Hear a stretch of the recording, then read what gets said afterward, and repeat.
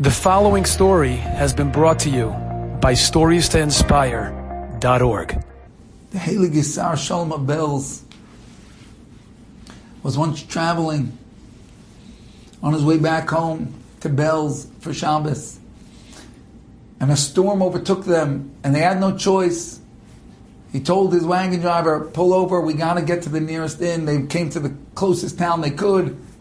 They came to some random inn, and the Sar Shalom was stuck there for Shabbos. Without his Hasidim, the Sar Shalom, of course, knew that anywhere he ends up is because Hashem has a reason for him to be there. Friday night, the Sar Shalom has his Friday night meal, Kiddush, Hamoitzi, whatever he had with him. Finishes his meal, and the Sar Shalom was a huge Talmid Chacham, a Torah giant.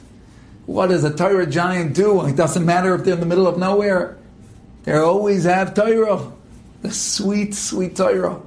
What's he going to do Friday night? He's going to stay up the whole night and learn. What else does he want to do? So he takes out his Svarim and he sits down and he begins to learn. And as he's sitting there learning, he hears from one of the rooms in the inn, somebody else is learning. In this random town, in this random inn, somebody else is learning, and he stops and he listens. And he could hear somebody breaking their teeth over the first psukim, the opening verses of the Chumash. Bereshis bara Elokim. In the beginning, Hashem created. And he's listening, he's captivated. It's something so sweet. He senses such holiness in what he's hearing, and he listens. And it goes on. This fellow's not stopping. An hour goes by, and this fellow is slowly breaking his teeth, going verse by verse, pasuk by pasuk. 2 hours go by. It's now 3 a.m, and he still hears this person slowly making their way, pasuk by pasuk, through the Torah. The Sar Shalom is entranced by the sweetness and the holiness of what he's hearing. 4 a.m, the door opens, and the Sar Shalom is shocked to see that a soldier walks out, a soldier from the Tsar's army. And the soldier is shocked to see a rabbi standing outside the door. And the Sar Shalom says to him, "My friend, who are you and what is going on?" And the soldier said, "Just a very, very simple person. And I was taken as a little kid by the Tsar's army." He said, "And as they pulled me away from my mother screamed out to me, 'Never forget that you're a Yid.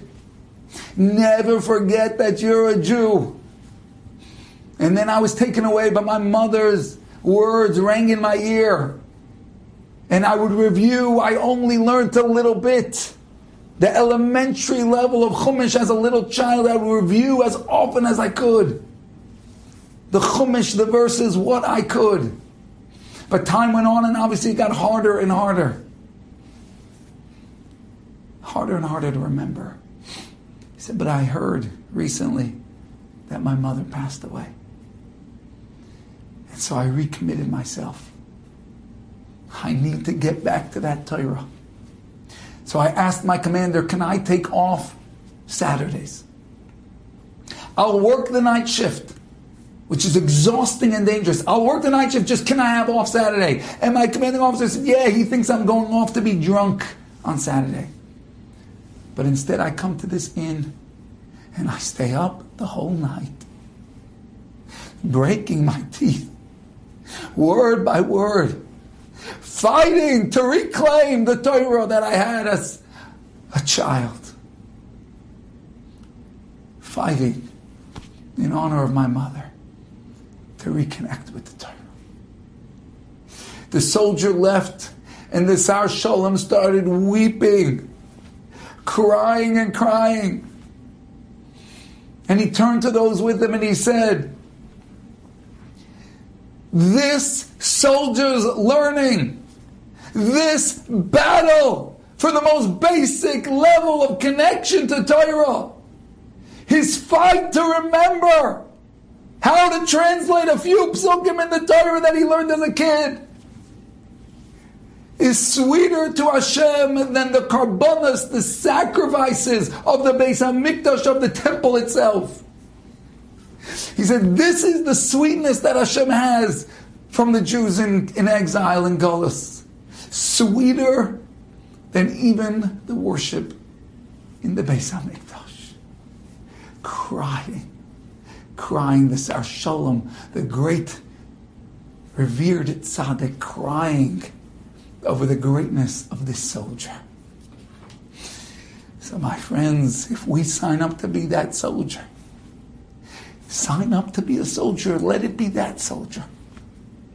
The soldier that fights to stay up at night, to read some sukkim, to gain a few inches of ground, to reclaim some of our lost holiness, to hear the words of our mother, to hear the words of our Shechina Kedosha calling to us, Hashem calling to us, don't ever forget you're a Yid. It's Elul, come back.